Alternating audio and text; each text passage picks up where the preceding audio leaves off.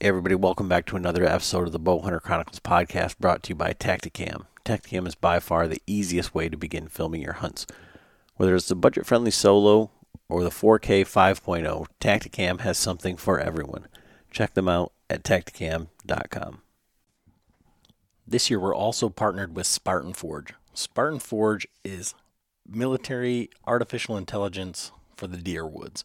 Basically, what they're doing is using collared deer studies and millions, if not billions, of data points to predict when and where the deer are going to move based on moon, weather, wind, all of those types of things to save your precious time. So we all don't have that much time, to just go out with families and everything like that. So basically, Spartan Forge gives you an opportunity to look ahead of time and say, this is where the deer are going to be. This is how they're moving.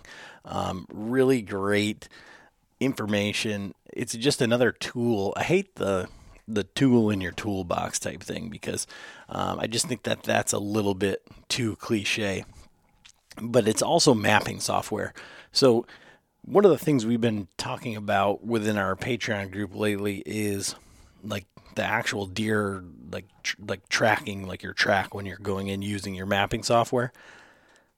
One of the cool things about Spartan Forge is it has like real time turn by turn. And we've talked about this with Ed from Base Map.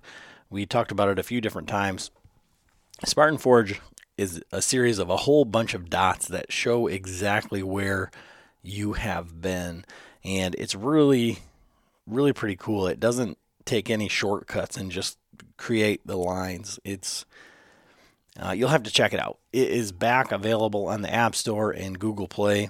It was in beta, and now they've taken the information from those beta testers, the guys that got in, and have they're working out the bugs, and they've got it up. So you can check that out at spartanforge.ai. And one of the other things that I really like about it, I've got it written down here, is that it's got 5 different maps.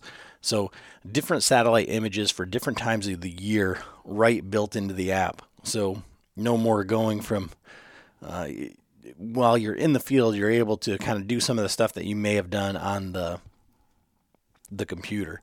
So being able to switch and see what that tree looks like at this time of year, what that swamp looks like. Is that cattails? Is it grass? What is it? Looking at deer trails. One of the other features that I really like about it. So you can check them out at spartanforge.ai, or now you can check them out. Just go to the iTunes or wherever, I don't know what's called, Apple Store or the Play Store. So check them out. This week's podcast, we're talking with Jared Van Hees from the Habitat podcast.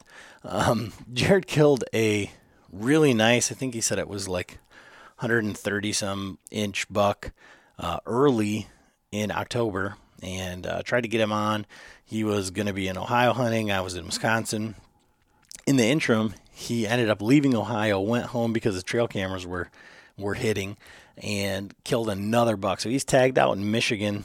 And I think I joke about it in the podcast, like with 400 inches of Michigan whitetail, but I think it's like 270, something like that. He killed another very similar buck. I think they're both 9 points, scoring somewhere in the neighborhood of 130, 135 inch deer off of 15 acres.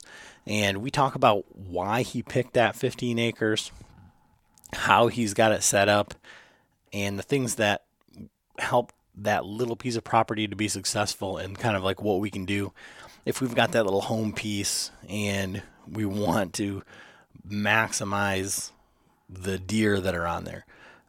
Really informative, fun, very nice, like seamless podcast.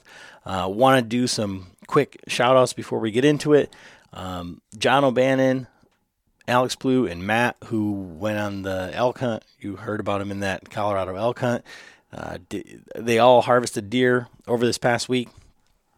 Matt, he's the one who hit the elk, didn't find it, missed it. I know he's sure going to love me reiterating that, but they all shot deer this week. And then the guys are releasing more arrows over there. Robbie and the boys at Knox and Hooks Outdoors. You need to go check them out on Instagram or wherever. But yeah, they're all within our Patreon group, and Patreon is crowdfunding for creators, right? So basically that helps me to be able to pay the bills. So the hosting, paying for music, paying for all the things, the costs incurred with the podcast, and then we try and give back as much as we can. Spartan Ford, Zinger Fletchings, they all donate. We have giveaways from them, from Tacticam.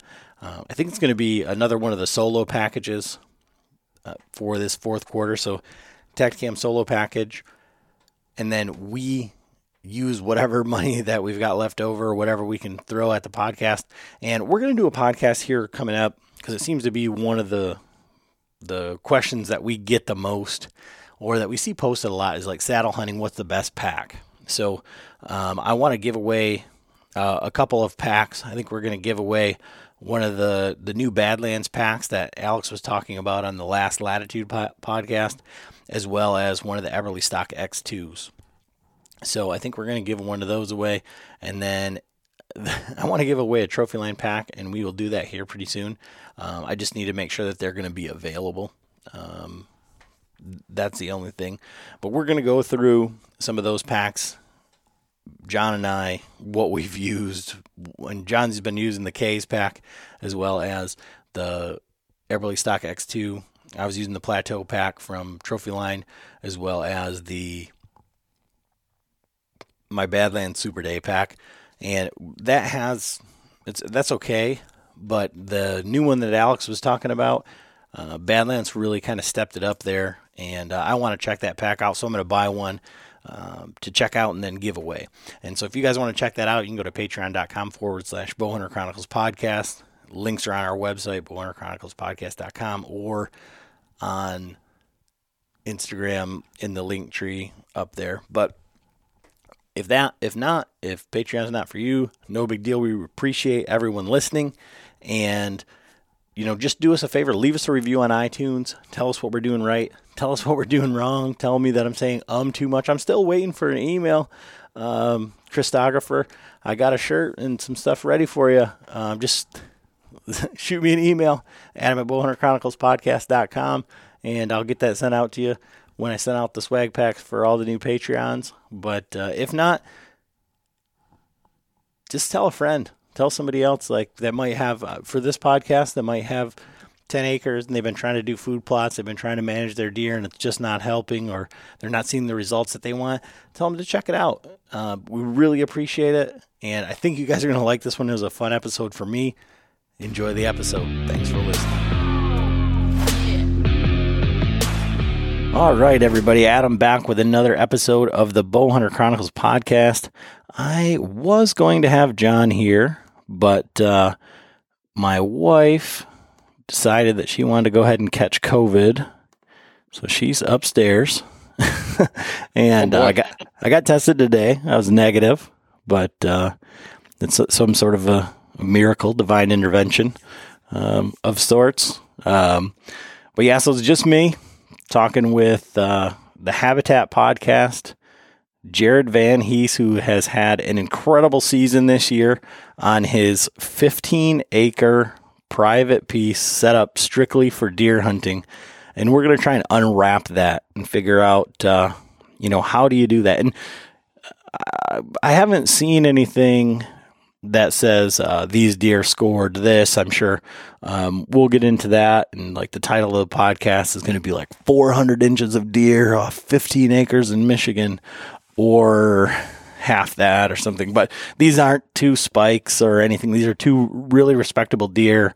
I think no matter where you hunt, and everything that Jared's put into this, I don't think anybody can discount, and you could hardly look for a better outcome, I would say.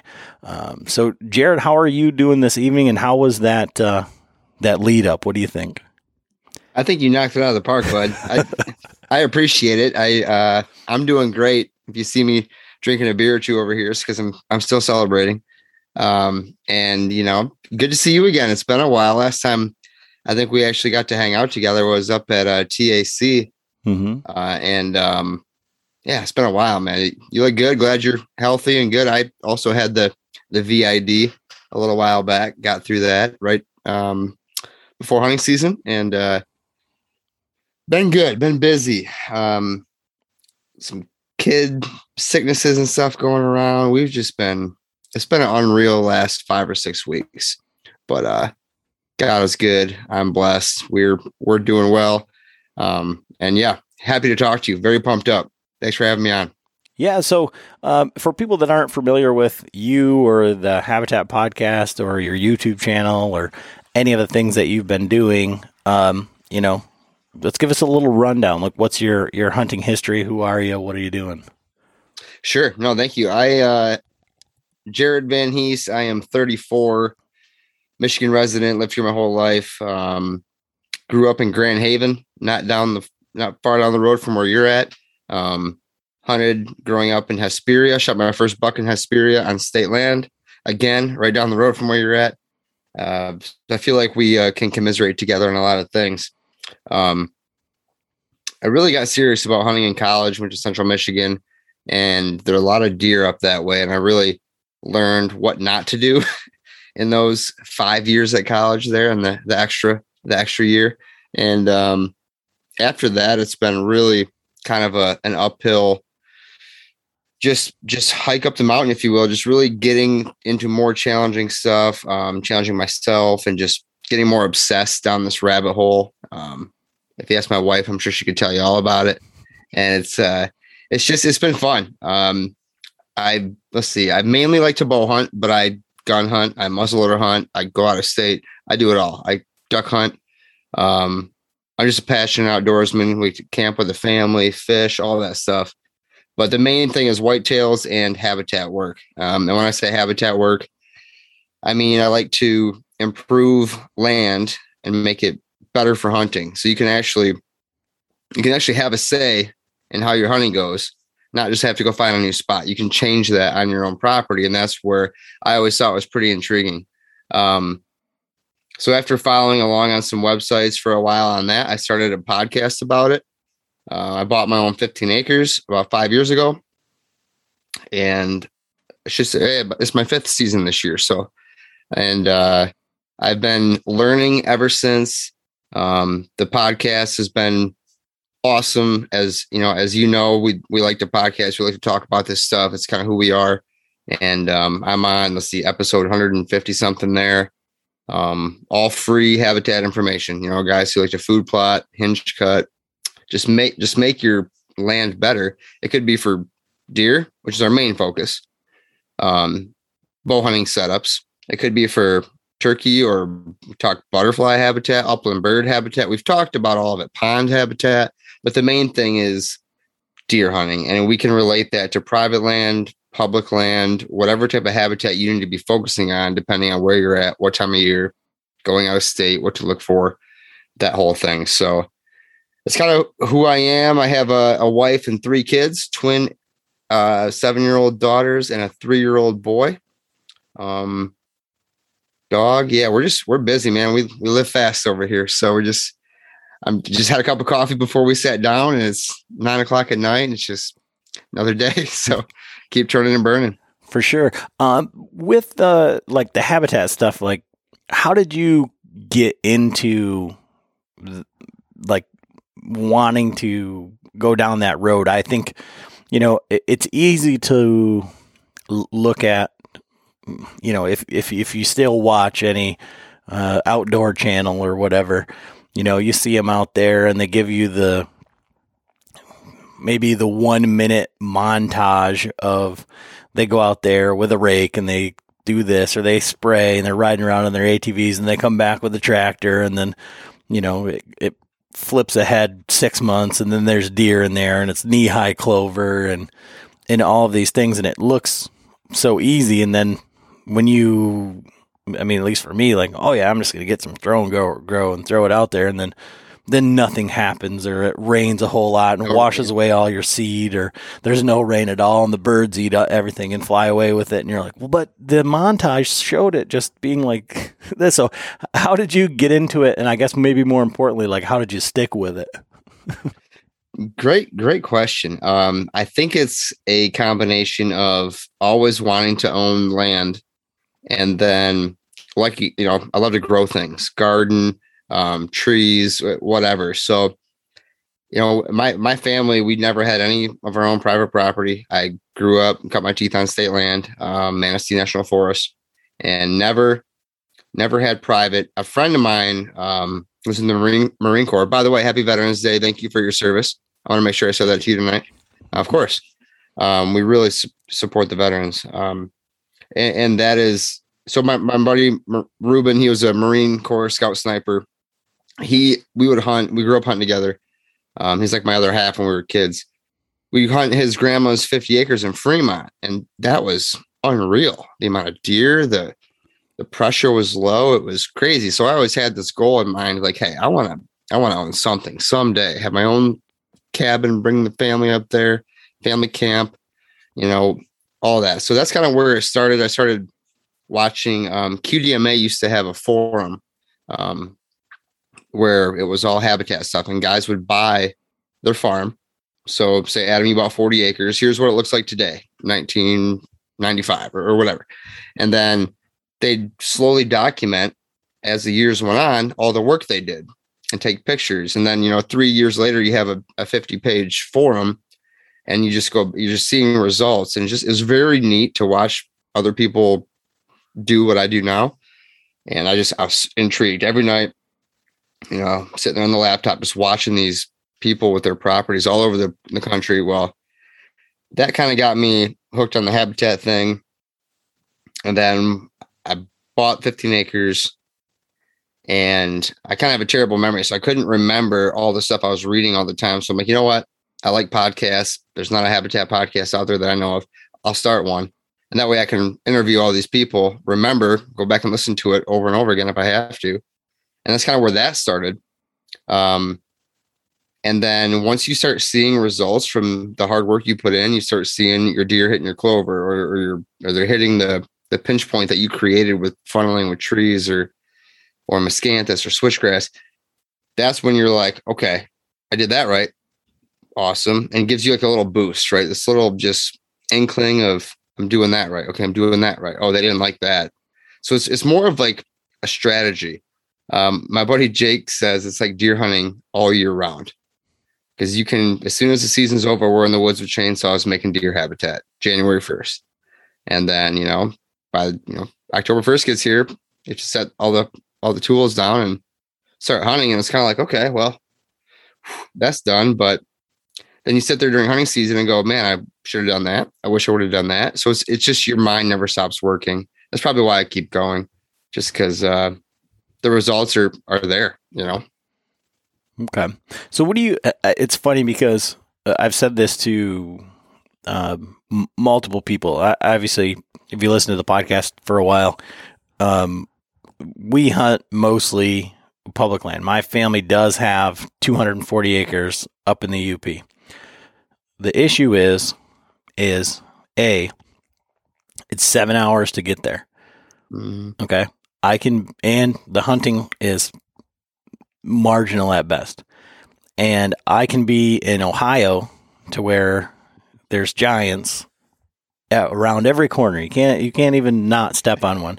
And we'll get into your Ohio trip this year to maybe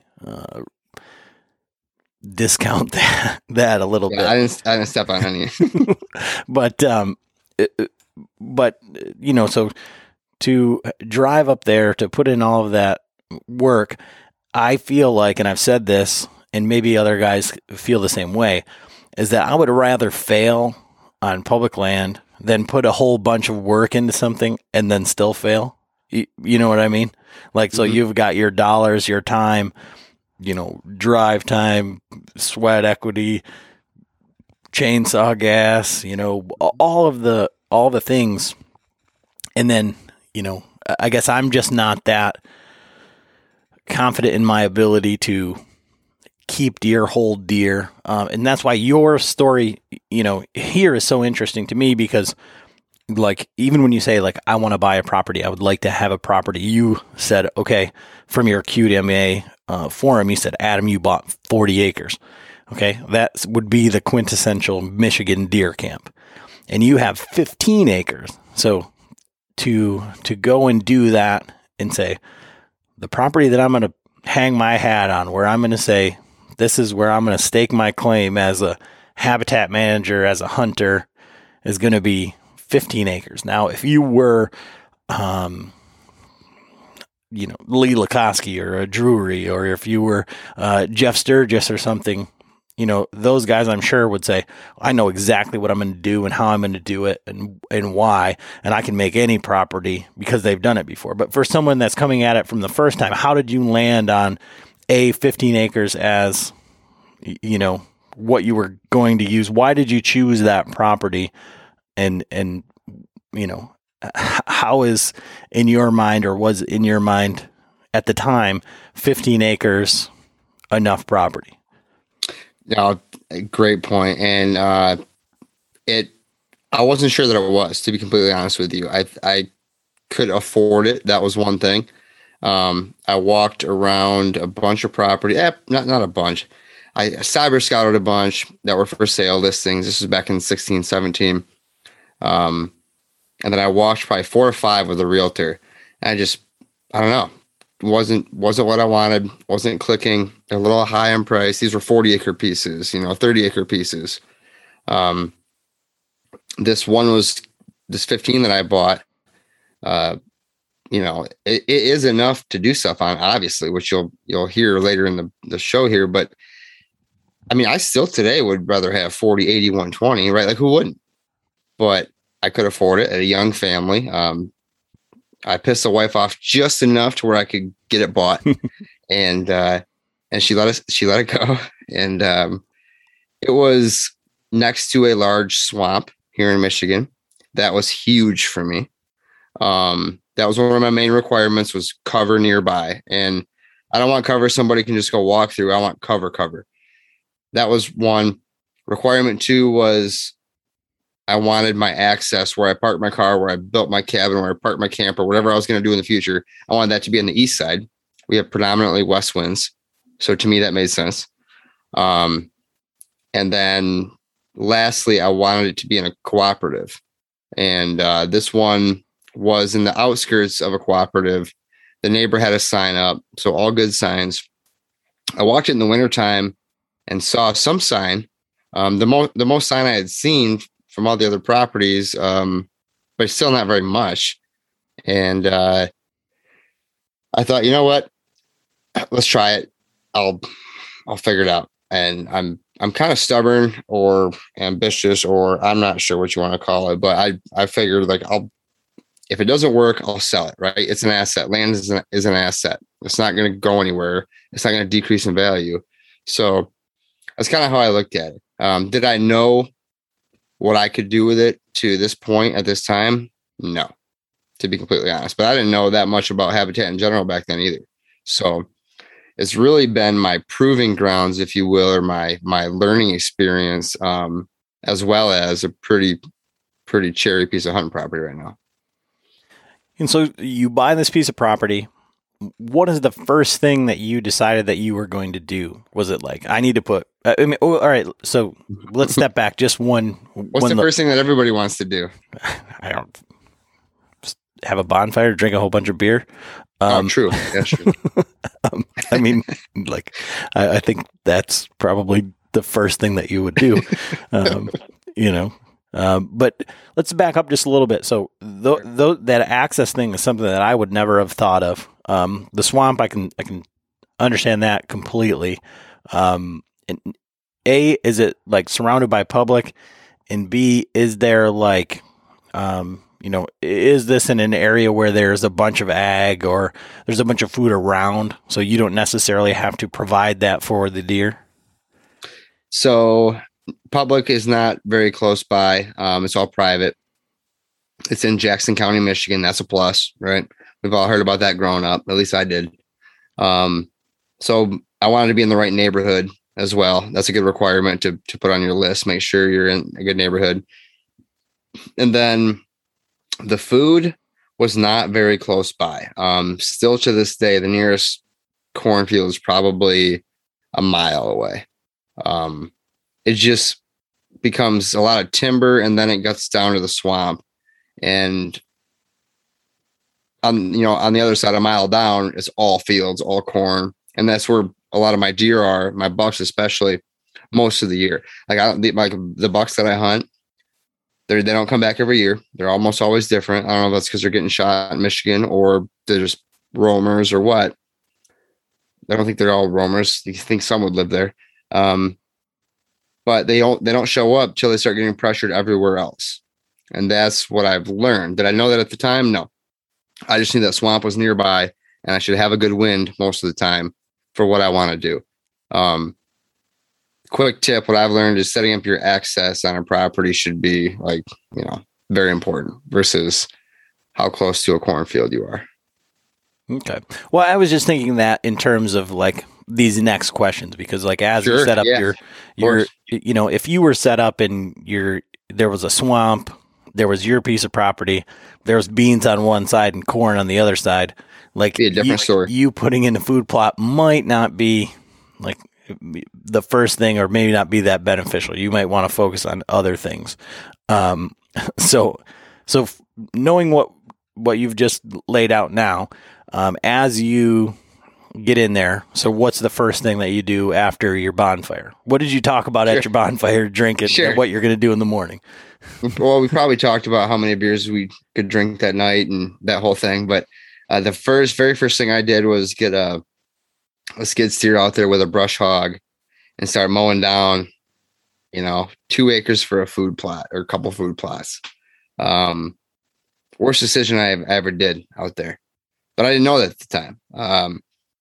And we buzzed it all down. It looked really nice. Food came in great, but got that thing stuck in the mud, sank the skid steer up to the freaking steering wheel in that thing, or the sticks, and had to get a wrecker come out. So I met my neighbors that day by asking them if I can take a wrecker through their property. Don't recommend that either. Got the neighbor's truck stuck, trying to use his truck to pull it out. So that was a different neighbor. So now I'm really making friends. But so that's what I did. First thing was cut all the brush down in the area where I could plant, and then plant food. Very first thing. And I have, and like you said, depending on where it's at, food is important. We have to figure out what is the largest need on your property. Every property is different. If I had corn on one side, beans on the other, food would not be as important. I have that swamp there, so I'm trying to get them to hit that first on the way, because they still go to the corn and beans a mile down the road. They still go that way every night. But at that time, I thought food plot, and mowed it all down. And I've spent every minute trying to grow cover back up since then. Okay. So once you figured that out, let's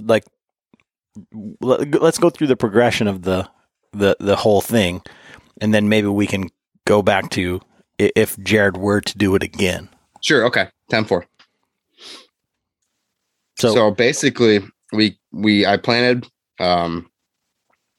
saw, just had a wide open view of everything. I could see a long ways. I've always grown up thinking that, I go in some woods, I get up on a hilltop, look down over a big hill with a rifle in hand, and that's a good spot. So I hunted that way for a couple of years, but the first thing I did that very first year, I learned from a friend of mine, who's been hunting a long time. He said, I don't walk on my property to hunt at all until late October. I'm like, at all? He's like, not one bit. These Michigan deer are crazy. Don't let them know you're hunting them. And so I took that to heart year one, and I didn't hunt my first property that I ever bought. I did all this work on all summer. I didn't hunt it till the 26th of October for the first time. And that night I had an 8-point that I passed, a nice 2-year-old. And then I railed him back in after he left. I was just getting kind of aggressive, trying some stuff out. And I thought, holy crap, what did I this place is awesome. It's in a good area, blah, blah, blah. We talked about that. But what I learned after that was, okay, low pressure is really helping. So I've hunted it carefully ever since I've owned it. I've never gone willy-nilly out there. So that really hasn't progressed or changed too much.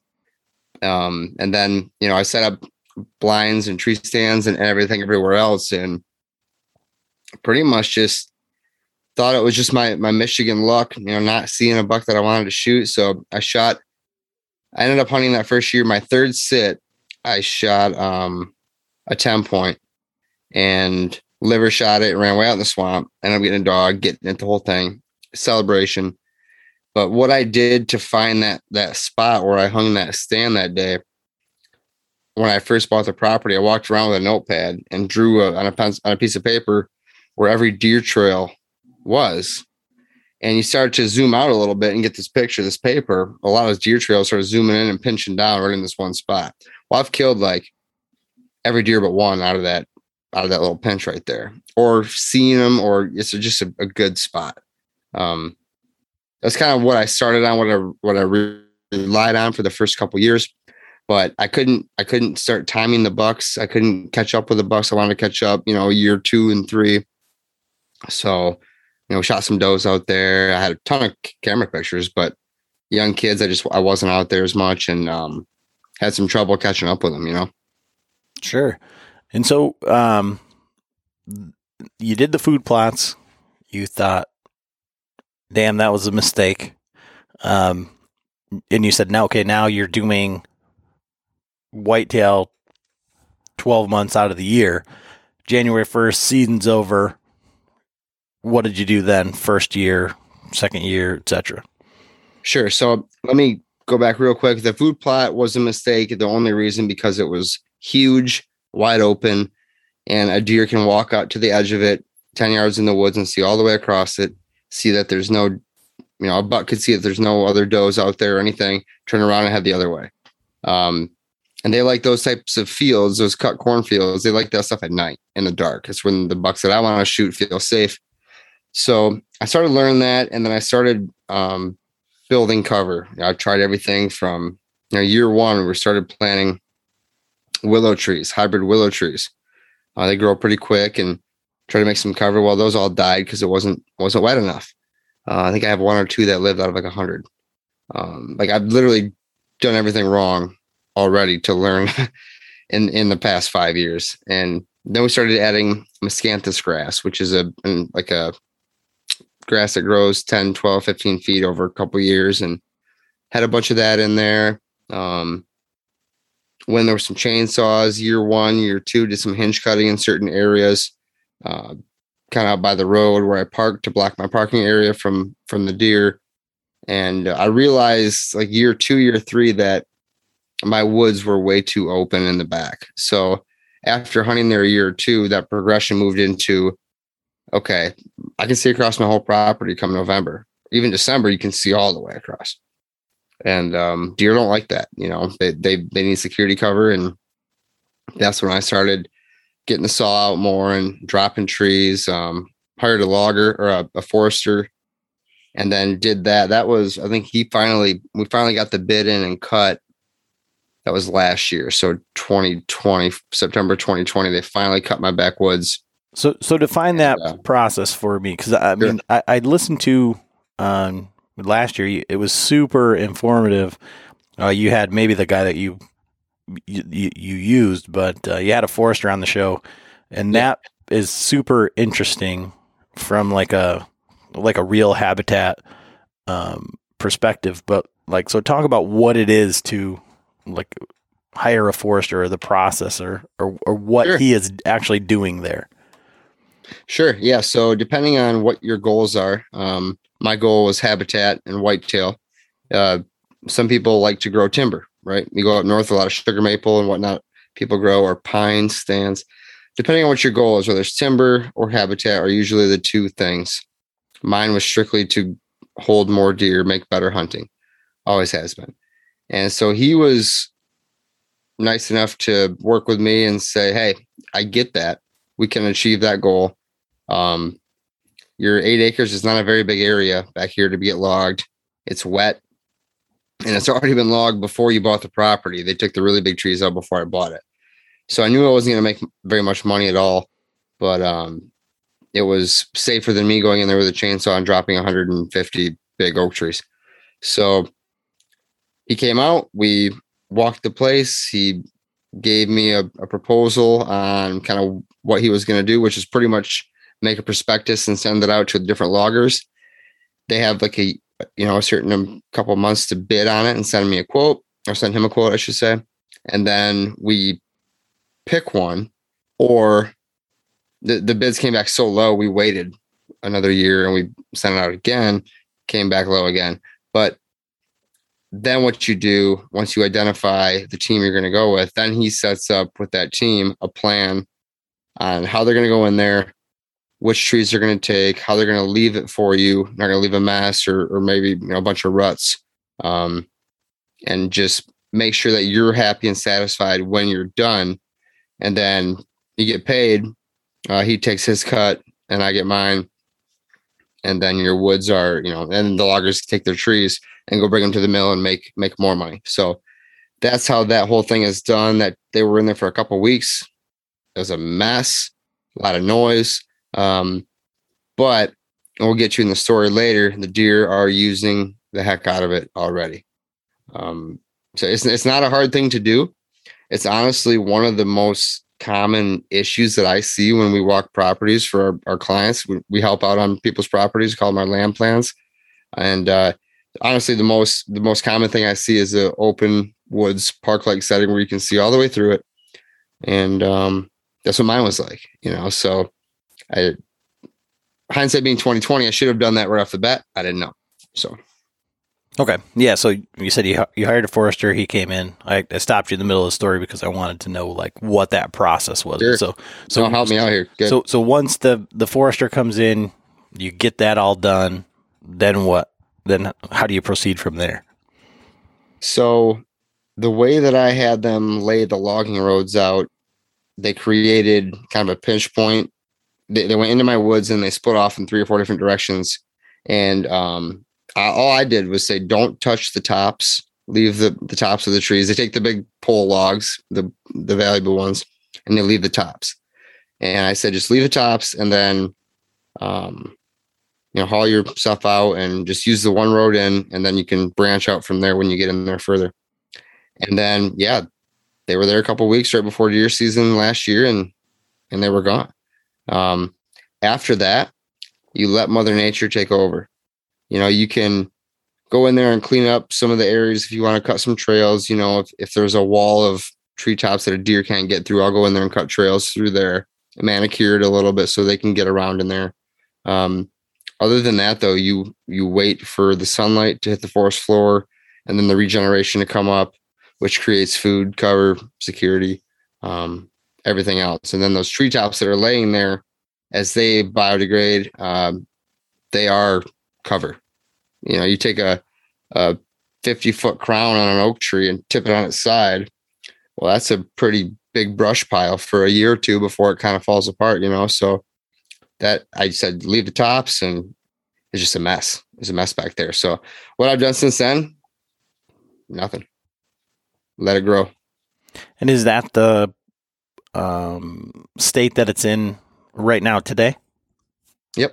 Yep. The only thing I did do was I went and threw some clover and stuff down on their logging trails where they drove through, but it's all underwater this year. So none of that survived this year, but last year was really cool looking. Just imagine all these big treetops and brush, and then these neon green clover trails winding through them all and around them all. It's pretty beautiful. But this year it's just, they're kind of, all the leaves have kind of starting to fall off them more. They're starting to fall down a little bit and just degrade or decompose, I should say. And then, I haven't done anything back there except for stay out of it. Okay. And so in that, from year 1 to year 5 or wherever you're at right now, how have you adjusted your food plot strategy? So the original food plots that we cut in, parts of those are still there. All I did to fix the big wide open is build cover back in and shape them certain directions. So everybody's property lays out different. Most people want to go put a food plot in because there's an open area. Well, there's sunlight coming down here. This is a field. Let's just plant it here. Well, it's kind of backwards. If you can't get to that spot or get out of that spot without busting deer, say there's a deer in your food plot and you have to walk across it to get to your tree stand, that's counterintuitive, right? It seems simple, but a lot of times this is what happens. And then, so what I did was pretty much separate my access from the food plot, where if there were deer out there, they can't see me come in and out because I'm back 50 yards over here behind all this brush that I've let grown up. I planted switchgrass, all that, and I'm downwind of them. They have no idea. So that's what I've done. And doing that has resulted in a lot less food. You take an acre and you put half of it back into cover to hide yourself coming in. It may seem counterintuitive again, but at the same time, the deer need that cover. So that's all I've done there, really. And I have extended the food, kind of winding down through some cover back towards the woods down there where it was logged. Other than that, food is really, it's a staple. But like you said, there's beans and corn right down the road. So to me, it's important to have it, but I have other fish to fry in terms of priorities at this particular property. Some people, like in northern Michigan, or maybe the UP where your property is, we're going to talk about that. That might be a bigger hole in the bucket to fill there. Where down here, it's like you're just competing with corn and beans. So it all depends on the property, and that's why we show up and walk and tell people, kind of where they should start at least. In this whole marathon we call habitat work, And so I want to get into your hunts and everything, but I guess for completeness sake, if you were to do it over again, like knowing what you know now, A, would you still buy the same property? And then B, how would you go about setting it up? And would it have taken 5 years to get to the point that it is now? I mean, I would have to assume that no matter what, you plant something, I mean, unless you're buying full-size trees and, a lot of the stuff, some of it just takes time. I don't think you can buy 12-foot Mythocanthus and just put it there and say, okay, now I've got my screen. Like, these things take time, right? So how would you go about it? And I guess I would like to look at it from like guys that are just starting out or whatever, who are saying like, man, I'm really intrigued by the story. I mean, the guy kills 2 great bucks on this little piece of property. It's laid out maybe similar to mine, but I don't really know what I'm doing. So I don't want to put a whole lot of money into it. I don't want to, until I can start to see that first little tinge of success or whatever. So kind of like from that perspective, like how would you set your property up? And then like maybe the most cost effective versus time intensive type things. Yes. So, first things first, for anybody who wants to get into this, I urge you to do so. It's another very passionate, thing it's a lot of fun and rewarding, and truly is awesome to shoot deer on your own property that you've turned into something cool. Like there's nothing better I'd rather do than that. You can bring me to Iowa and shoot 180-inch deer. While that would be really cool, I'm super proud of what I did this year. And I urge everybody to try that. And if you need help, great. People can help, but most things grow back. So if time isn't an issue, you can try things and things will grow back. You cut a tree down, trees grow back, take a while. Mow a food plot down, it takes a few years, you can grow cover back. So people should try it if they're interested. But to answer your question, I would still have picked that property. I would have not done a few different things. I would have got the logger in there or the forester in there right off the bat. And that's what we do with our land plan class, just because that's the most common thing I see. I would have planted less food and kept more cover that we mowed down. Easy. Those two things right there, would probably knock maybe a year or two off this whole thing in terms of the 5 years. Apple trees, I put those in year one because I know best time to plant a tree is 20 years ago, and I still don't have apples, so that hasn't helped me out yet, but that will in a few years, I'm sure. And yeah, that's mainly the main things that I would do different right there. Other than that, I've put so much thought into it that I've tried to be pretty calculated with my decisions. But that's it. If anything, I could knock down some time on that and maybe have gotten to this point a little sooner. That would have been nice. My whole goal is to buy a piece of property, spend 5 years on it, and by year 5, you're either going to know you like it, or you're going to know, okay, it's not working out here because of a neighbor or whatever. Then you're going to move on and maybe try something different and sell the property and buy something somewhere else. But that's kind of my plan. I don't think I answered all your question though. Am I missing part of the question there? Well, I just wanted to say cost effective stuff. Yeah. So I would still buy a high quality seed. I use Killer Food Plots. My friend Nick Percy owned that company, just passed away. But he's a high quality seed there. You can use stuff that's more cost effective from grain bin somewhere else. You probably won't get the tonnage or maybe the germination rates that are the same. But if you're just getting out there and starting, use what you can afford. Use something good though. Don't like read the seed tag. A lot of it will have ryegrass in it, and that'll grow and it'll look green, and you think you did something right, but it's not really palatable as much of the deer as say oats or clover or something else. I would start out with clover for anybody. That stuff is graze tolerant. It's pretty drought tolerant. So everybody plants these food plots in the fall, and if we don't get any rain, there's a lot of mad food plotters out there. Well, clover does really well and helps birds and bees and turkeys and bugs and everything else, including deer. So I'd recommend that for cost effectiveness. And then sweat equity with a chainsaw. Chainsaw is one of my number one tools. Everybody probably has one, or if not, you can go get one. And then getting that sunlight to the forest floor is huge. Took me a while to realize that is the most important thing, but that is the most important thing is letting the sun get down the natural browse, the natives coming up, just letting Mother Nature do what she does. And don't try to fight it and plan all this other fancy stuff. Just enhance what she's already doing and let that work for you. Don't try to steer the deer 180 degrees the other way. Set up along their corridors and make them steer.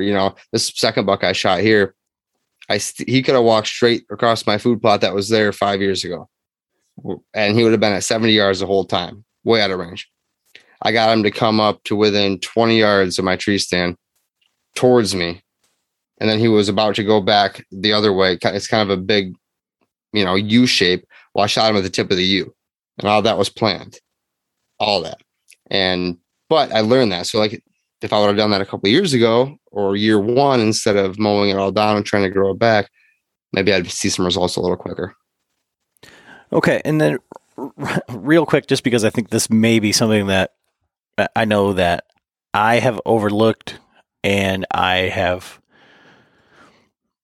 heard other people talk about, and I think maybe on your podcast or something, but when you talk about tonnage, and I want to know from your perspective or whatever, how important is it to listen or read what the package says and do what it says? So it says you're going to cover this much seed will cover 5 acres. And you're like, well, I only got a quarter of an acre. I'm going to put all this seed out and I'm going to get way more, more seed is going to be better. I'm going to grow more, right? Nope. And that I've done that, and it's still hard for me to stop turning the spreader and be like, here's a little bit left, just throw it out there. It's just in us to I paid for it and be not as good next year, just get it out there. But the seeds end up competing with themselves and don't grow as well and end up stunting themselves, if you will. So you're actually hurting yourself by doing that. Very important to follow the directions on the seed bag. But more importantly, we call them exclusion cages. So everybody calls them. You put like a fence, like a 4-foot fence, 5 foot high, set it in the middle of your food plot. And then, some people think their clover is not growing or their rye grain is not growing. Then you go out there and you look in that exclusion fence where it's excluded from the rest of the food plot, and the stuff's 8 inches tall, 12 inches tall. Well, your deer are just hammering it. They're keeping it down. So while you might not think, man, I suck at doing this, or man, the soil's crappy, or the seed sucks, you just got a lot of deer. Then you got to hammer some does, right? So there's so many different pieces to the puzzle, and it's a little overwhelming at first, but it's really easy to start slow and just take it breath by breath and step by step. That's what I'd recommend. I definitely read the directions on the seed bag. Yeah. Just because you said that, I was like, that's something that triggered on me. Like, okay, I've done it, man. So many times. So the way that this podcast kind of came about is, I was on Jared's podcast last year after I shot my deer, and, he shoots this deer on his property, and I'm like, all right, man, like reciprocate. Come on. Well, let's talk about it. Let's have this conversation. And he's like, okay, cool. I'm going to Wisconsin. He was going to Ohio. We'll have to see what's going on. And then, okay, I'll get with you when I get back from Wisconsin. I get back from Wisconsin. He's got another deer down, and it's like the same deer. Like, it's like, big, nice, great looking buck. And I'm like, this motherfucker's supposed to be in Ohio. And he's like, oh, went home, shot one on my property again, tagged out in Michigan. I'm like, you have to be kidding me. So, like, let's talk about your season here in Michigan and how you started the season and the first deer. We'll go like from that perspective. Cool. Yeah, no, thank you.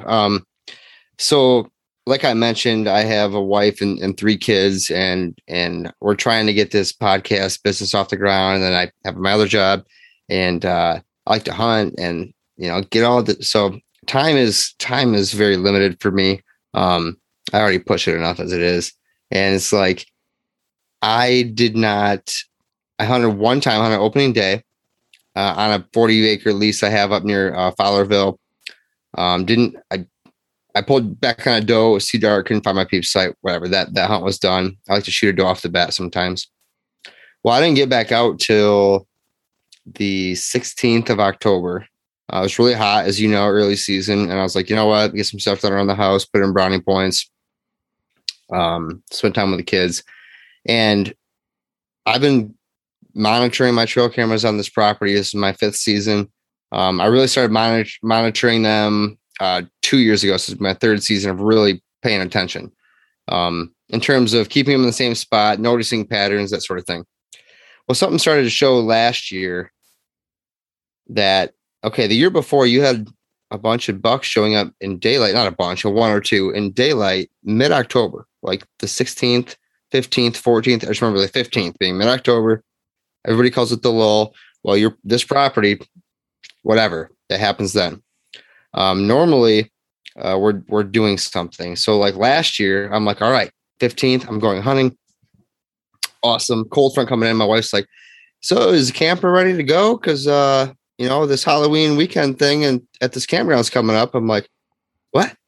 She's like, yeah, we're going camping next weekend. I'm like, oh no. So I botched that. It was a perfect cold front. Again, the pictures were there. It's an annual trail camera data. I'm sure you've covered on the show. Lots of people have, but I've never had it affect me before. It really hasn't. And they're not the same bucks, which a lot of people normally talk about. This is a different deer, but for some reason that property turns on at that time. Well, this year I wasn't ignoring it. I wrote on the calendar in like June. I'm like hunting this weekend X, and we went camping the weekend before, so it was fine. And I slide out there on an evening hunt Saturday evening. It was cold, and I hunted a stand kind of up towards the road, towards my vehicle where I parked. And it was a good north wind, northwest. Temp dropped from the day before. The rain had just stopped.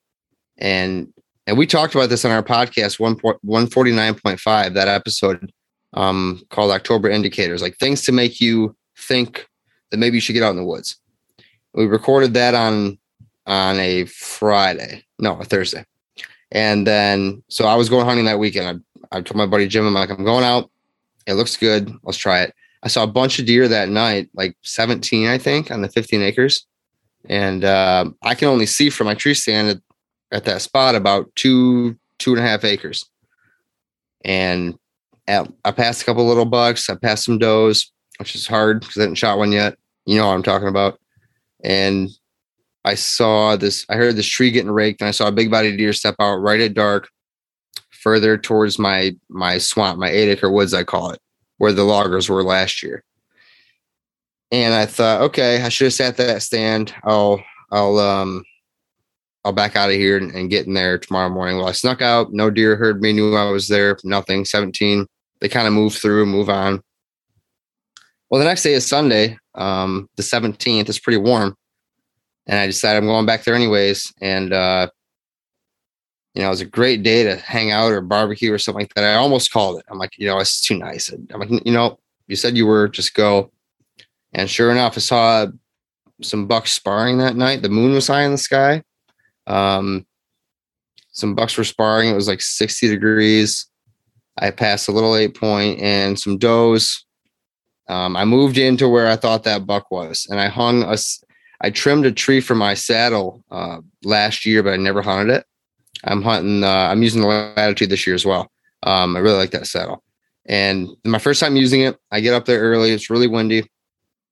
And I saw, like I said, saw a couple small things, this and that. And right at dark, the wind died, and I could just hear it get quiet, very quiet.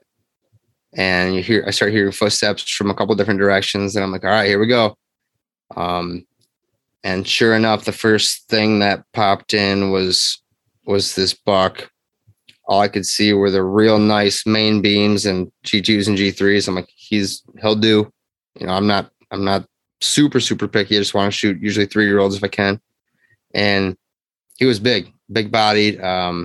Walked in, he walked right into my food plot, munched on the brassicas real quick, and then walked right to a mock scrape that I had made right in front of me at like 10 yards. And I'm in my saddle. I'm facing the tree. Well, he's coming in on my weak side. And I'm still trying to learn how to shoot the weak side. So what I did was I stood up and turned all the way around on my little tethered platform and just hugged the tree and then drew back and shot like you're in a tree stand. Mm-hmm. Ended up hitting him, quartering away hard. Sounded like a gut shot. So it was like a real soft, thud instead of a whack. I'm like, oh, no. So he runs out in front of me at 12 o'clock, stands there, walks in another shooting lane, broadside at 20 yards. I shot him like 10 yards. I could not get my arrow out of my quiver and get it on that bow to save my life. I'm shaking, like a leaf in that tree. And he's like looking around like, can hear something. And he starts to go away from me on my neighbors, and I hit him again with a second arrow finally. And he ends up wheeling around to my 3 o'clock. So I shot him at 9, shot him again at 12. He wheels to my 3 o'clock and then starts laying down, standing up, laying down. To belabor a long story, he ended up expiring, there, and the woods went silent. And I again wasn't sure how I hit him, so I sat there in my saddle in my tree stand for 2 hours in the dark. Just listened for any noise, anything for him to get up. Never got up. I was on the phone with a dog tracker, and he's like, you know what, you just might want to back out to be safe. It doesn't sound like exactly where you hit him. Get the arrow and get out. And that's what I did. And the arrow looked pretty good.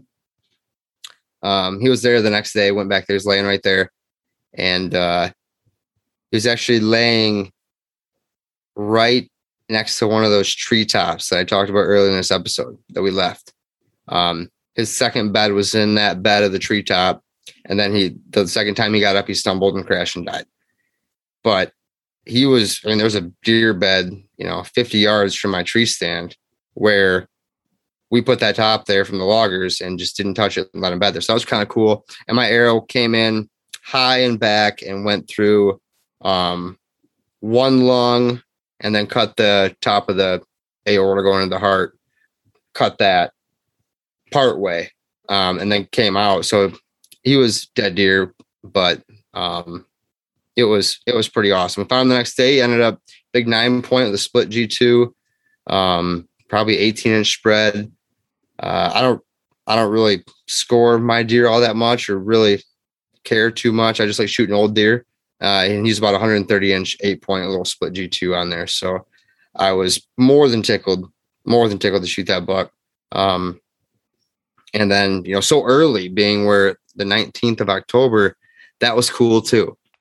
A lot of people were the October lull or whatever you want to say. I obviously had something there that he liked and that he was coming to check out, or whatever it was, the food plot, the scrape, the whole setup. He felt comfortable there is, I guess, what I'm trying to say. And then I just slid in there as stealthy as I could. So that one worked out. Yeah, a couple things. One of the questions that came up there is, so you got 15 acres. You talked about multiple blinds and multiple stand sites. You have a known predominant wind. How many stands, let's call all of them stands, Sure. do you have set up, and are they set up for different winds, or how are your locations dispersed throughout the property? I have 6 that are set up, and they're all set up for a west or a northwest or a north. Every one of them. I have 2 other trees that are set up for south or east. But I go in there with a saddle at that time and I climb, or I've used a hang on or whatever in the past, portable tree stand. But 6 hard sets that are there to pick from. I firmly believe in deer pattern us more than we pattern them. So what I tried this year was just being mobile, even among my set stands. Don't hunt a stand more than, once before you move on and throw something totally different at them. Don't let them figure it out. I did buck bedded last year under one of my tree stands. I hadn't sat that stand, but he knew where my access was, and I kept using the same access every time. Sure enough, 5 yards off my walking trail, he's big rub, big bed right there. So start thinking about how these bucks bed and what you would do if you were a buck to try to save your butt. All right, well, I know this guy parks over here and walks through here every time, or they might not think exactly like that, but you start to kind of put it together where I have to keep them guessing. So this year I was like, I'm going to hunt mobile with my saddle all over my private property. Screw setting up stands and setting up any more stands. I'm just going to bounce around and be mobile. And I mean, out of all the deer that I've killed that are on the wall, 90% of them are probably first sits in a spot. So it's kind of interesting. That kind of transitions into another thing that I just wanted to mention in there. And it seems kind of, I don't want to say counterintuitive, but people talk about the October lull, and guys that kill big bucks say bullshit on that. And the reality of it is that these deer don't disappear in the middle of October. But in your situation, and you said, maybe you obviously had something there that the deer wanted. Well, those deer had cover and they didn't have anybody pushing them around. So, for us that, don't necessarily have that situation, maybe we can be looking to where aren't these deer being pushed around, or where would they have all the things that they need in mid-October so that they don't have to go where we expect them to be in November, mid-October. If you're hunting your rut funnels or whatever, pinch points on October 15th, those deer probably aren't moving through there, at that time of year. So it just kind of, when you said, the October lull, well, if you don't go in there until mid-October, those deer have been, 9 months of, sanctity outside of you going in there and look at this guy. He's cutting down more trees. He's spreading more seed. Like, what the heck is this guy doing? You're not trying to kill him at that point, right? No, you're exactly right. And a lot of my deer don't show up until, September, October. When I first started, it was end of October, I'd get the first buck I'd shoot out there. Um, this year, it was like September 21st. So if you build the habitat, they come earlier. But I'm lucky enough on this property to where they're out in those bean fields all summer long. I'm not pushing deer, cutting trees, or planting food plots. They're not there. There might be a doe family or two there, but whether you're in my situation, whether you have your own 40 acres and they're there all the time situation, or whether you're on public land, which we talk about, looking for that spot that you mentioned it perfectly. The spot that they have all this stuff, whatever type of area that is, habitat. Dan Infalt, he always calls it the red brush, right? That's where he finds this area where there's no pressure, there's browse, there's cover. Wherever you are, if you can find that spot, or in my case, create that spot or not screw up that spot, that's where they're going to be. Because, yeah, you're right. They don't disappear in October and just come back in November. They're there. We just got to not let them know that we're there. Mm-hmm. Now, there was one situation in there that you didn't mention of all of those things. And one of our Patreons, Jason, he said, ask the habitat guy this question.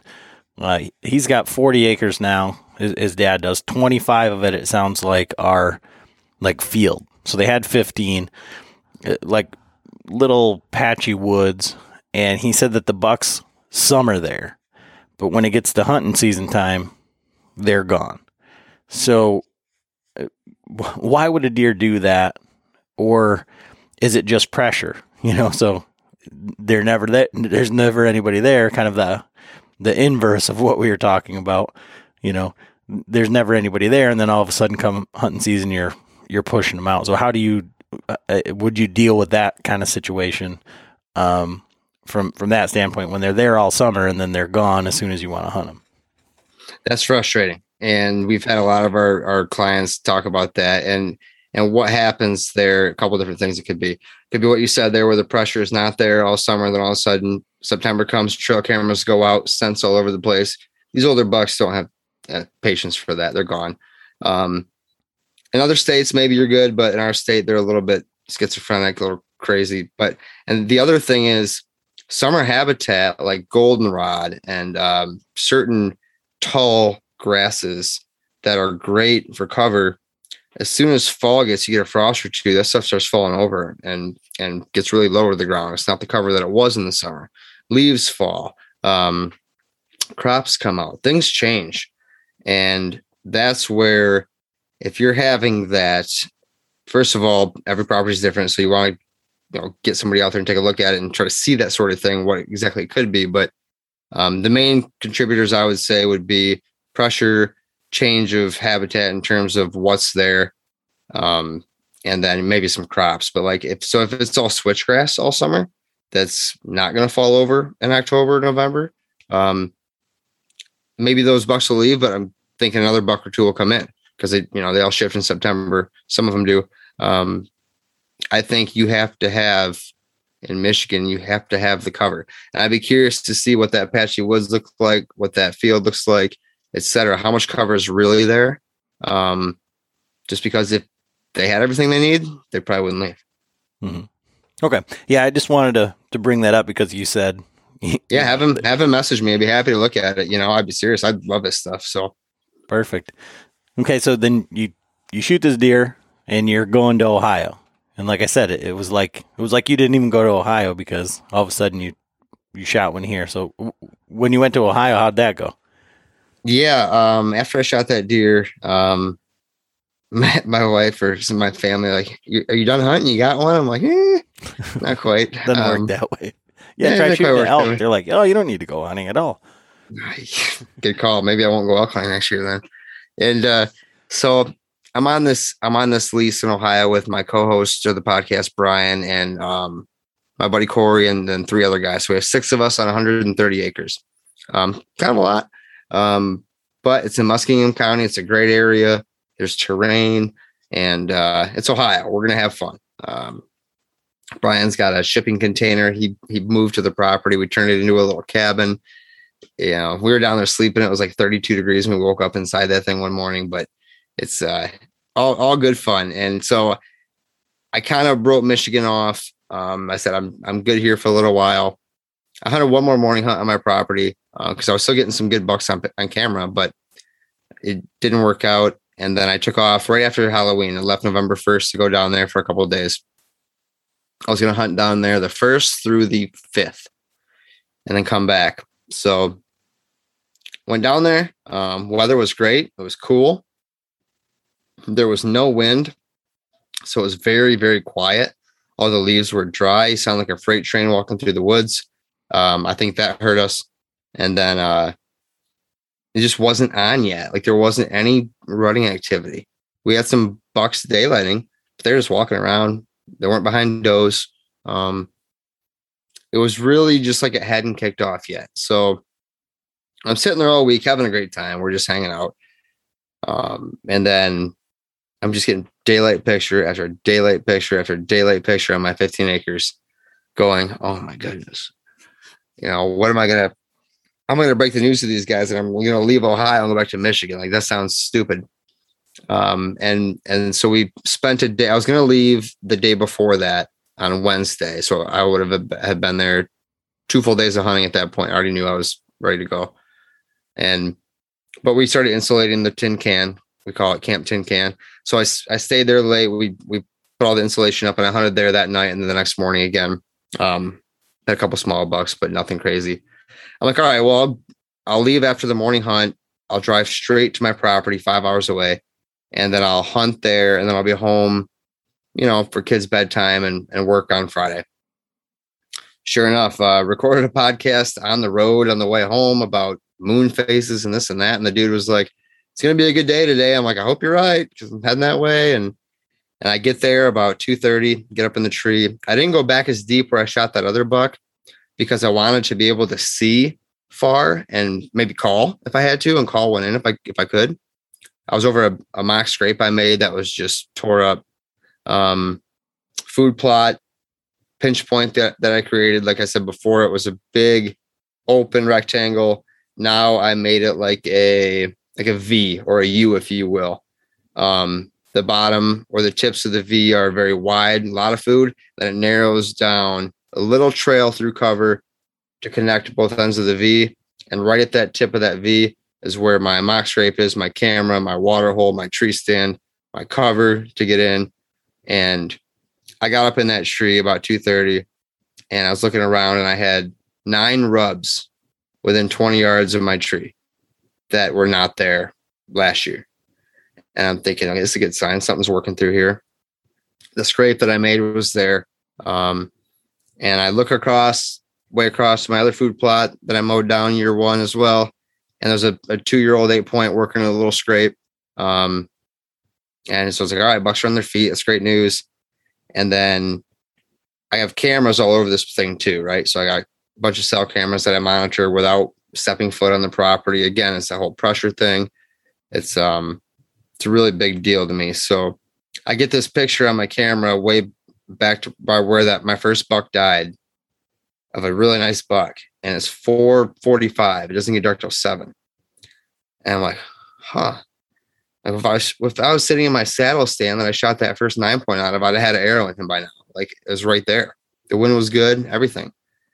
So I just waited and waited. I'm like, should I call? Should I not call? I know he's right over there. Maybe I should call. All that stuff that starts going through your head when you're excited.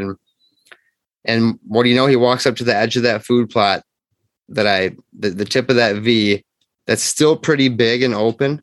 And he stands there and looks around and you see his rack moving. I'm like, oh, that's a nice deer. And he turns around and walks away.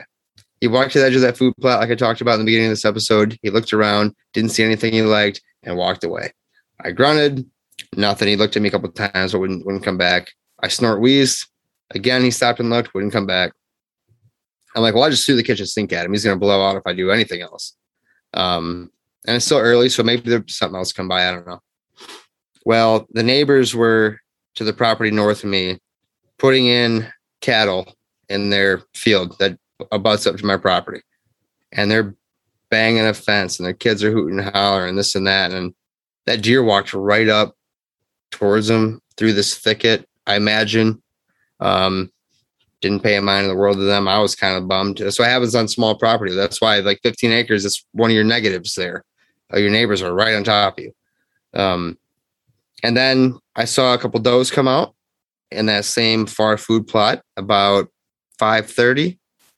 And I get another picture off my pinch point camera by the road, right by the road.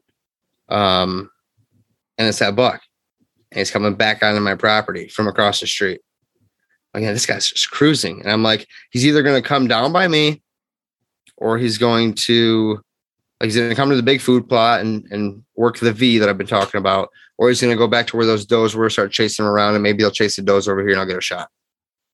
Well, next thing I know, I look out and he's in the middle of my Nebraska food plot, just mowing the Nebraskas. We've been blessed this year with rain. I planted them early. They were big and nice and lush, and I fertilized them afterwards, so they look really good. And he was just out there just mowing. And I thought, okay, if he's in that trail and he sees those does, I'm in trouble. The does are far away from me at this point. 100 yards. He's at like 60 yards to my right. And he's at the tip of the V. He needs to come down to the base of it. And I put a wall of cover of screening. It's an annual screen. That's what I made the V with. The stuff grows 14 feet tall. It's like sorghum mix. It's called Border Patrol. I made that wall, and all he did was he just worked and fed along that wall and said, all right, had enough to eat, and just walked perfectly right along the wall that I planted, right to the scrape at 28 yards. Ignored the scrape, walked right by it, and gave me a slightly quartering two shot about 25 yards. I drew back once I knew it was coming because I knew he's coming this way. If he's already right there, he's committed to coming this way. It's the path of least resistance. He has no idea I'm here. And yeah, I drew back. He walked in front of me. Matt. He wouldn't stop. And I let the arrow go on his shoulder and hit him way back in the liver. And he ran out to where I very first saw him at the opposite tip of the V, where he came out of the swamp, and bedded down right there. Tipped his head over like he was laying down, got up with his head, did that 3 times, and then stood up after like 15 minutes. I'm just freaking out. He walks 10 feet looking like a hurt unit, and then ended up laying down there in bed. And so I snuck out of there too. That night, he was dead there in that same spot the next morning. And he was bigger than the other one I shot in terms of mass. He is also a 9-point with a split G2. But he's got like way more blades and way more mass, some cool curvature to his tines. The other one was a pretty clean looking 8-point with a split. This one is all kinds of goofy and weird and nice and beautiful. And yeah, I'm just super blessed and pumped. And that was November 4th. So I drove home from Ohio and got in the tree, and that was that, I guess, just it's crazy. It's awesome. So one of the things in there is a great, I guess, outline of the actual habitat and how you kind of made that happen. Now, I'm going to go out of left field here and say, obviously you're using them and you're, committed, and they were a big part of that hunt. The ethics of cellular trail cameras, and then I guess the like mental side of using cellular trail cameras, just in the sense of like it could have been really easily like you'd have been on your phone, you'd have been farting around, you'd have said, I got to get home to the kids, your wife's texting you or whatever. You didn't know that deer was right up by your truck. You know what I mean? Like right up by your access. So you have both like the benefits, of that, but like, how has that changed the way that you hunt? Or do you think that because it's such a small property, you can use them more effectively, say, than on like a 240 acre property? It doesn't really do me any good to know that they're a quarter a mile away or like whatever. Like on some level on 15 acres, like if you were to rattle right there, like a deer can hear it if they're on your property. Yeah, great point. I think that the fact that I don't step on my property to check a camera is the number one and only reason that I use them. I don't rattle too often in Michigan. I think I would have been observant enough on each of those. Well, I mean, the first one I didn't see on camera, but this buck and the second buck, to where I would have been paying attention and seeing him both times. Being completely honest, God's honest truth. I do. But I was ready, correct. Like I had to step up on. And I think that, yeah, you can be on your phone. You can be taking a nap. You can be doing whatever you want to do. That just comes down to who you are and your commitment. I'm on my phone all the time. I'm guilty. But when it's November 4th and there's bucks starting to move at 2:30, I mean, you probably shouldn't be on your phone too much. Mm-hmm. That's kind of what I was thinking. But yeah, no, I had some intel. But he was cruising, and that I think is what was part of his downfall as well. He was either in between does or something. I didn't think I had any pictures of him, but I had one from 2 days before. My neighbor had a couple of them. I think that was part of his downfall as well, because I didn't expect to shoot a buck till the last hour, let alone 6 o'clock or about 5:45, 6 o'clock, an hour before dark. He felt comfortable. He felt comfortable moving through there. He felt comfortable looking for does. He knew I wasn't going to be, walking around right at dark. He knew the neighbors were already doing that. He knew not to go up there. Just a great, just compilation of things that kind of all worked out together at that right time. As far as ethics on cellular cameras, that doesn't bother me. Yeah, no. Well, I use them too. They're available, and it's one of those things where now that it's available, now that the prices come down, I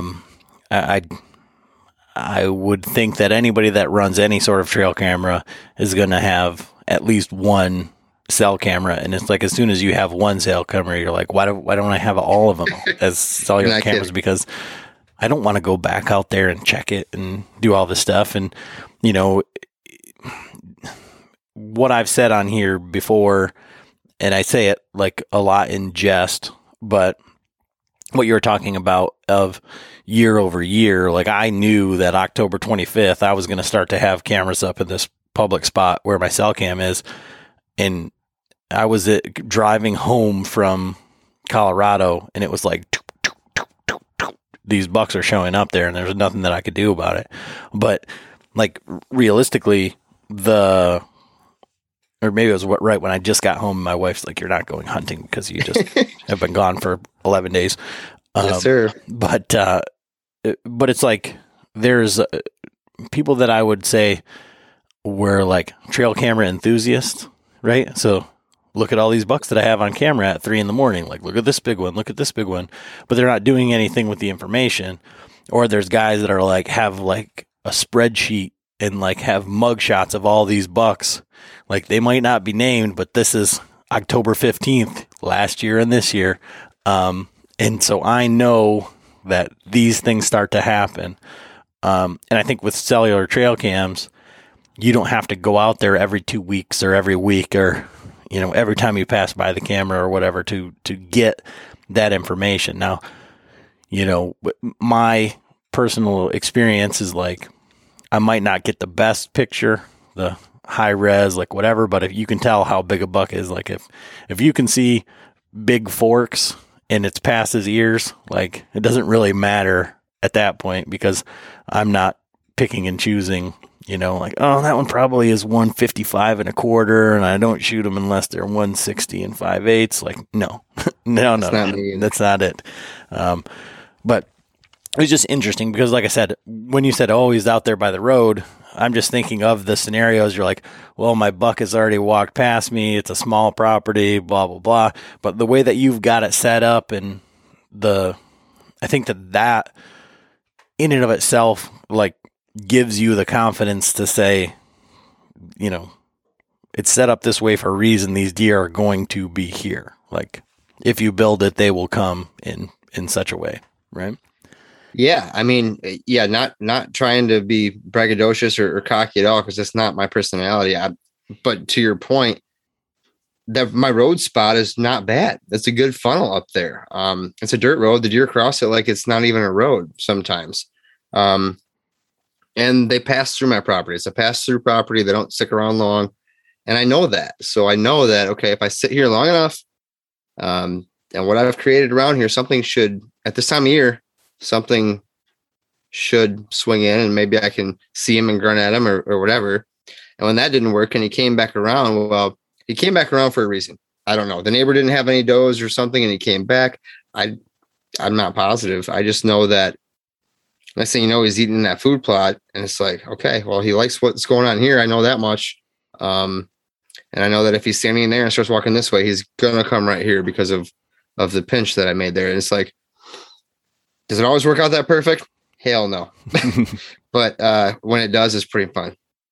Yeah. I mean, yeah, you can't be like, yeah, it was an okay day. You know, you saw a bunch of different bucks. You got your second deer off your property. You tagged out on your same property. You left what a Michigan guy would say is, you know, one of the bigger buck states or whatever, yeah. You know, easy to access for us. And then to show up, you know, come back and fill your Michigan tag on a deer you would have probably killed down there, you know, is huge. So, yeah, thank you. I mean, how did your hunting party react?